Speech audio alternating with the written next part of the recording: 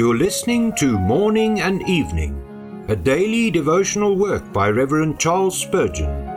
This reading is brought to you by the Spurgeon Study Bible, available in the original King James Version or the Christian Standard Bible at spurgeonstudybible.com. Good morning. Today is September the 4th.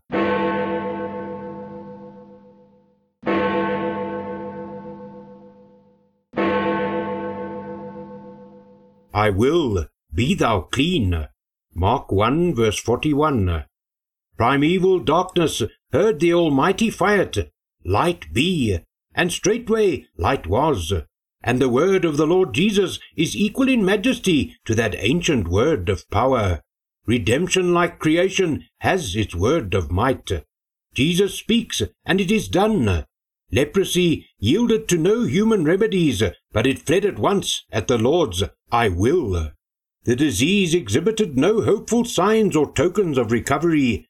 Nature contributed nothing to its own healing, but the unaided word effected the entire work on the spot and forever. The sinner is in a plight more miserable than the leper.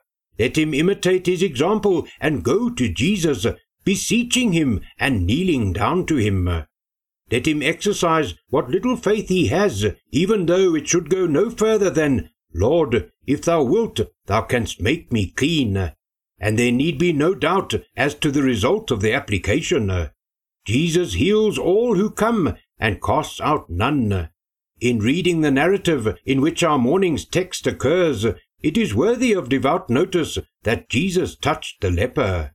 This unclean person had broken through the regulations of the ceremonial law and pressed into the house, but Jesus, so far from chiding him, broke through the law himself in order to meet him. For while he cleansed him, he contracted by that touch a Levitical defilement.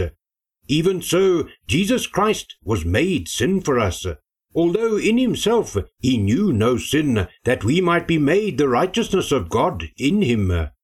Oh, that poor sinners would go to Jesus, believing in the power of his blessed substitutionary work, and they would soon learn the powers of his gracious touch.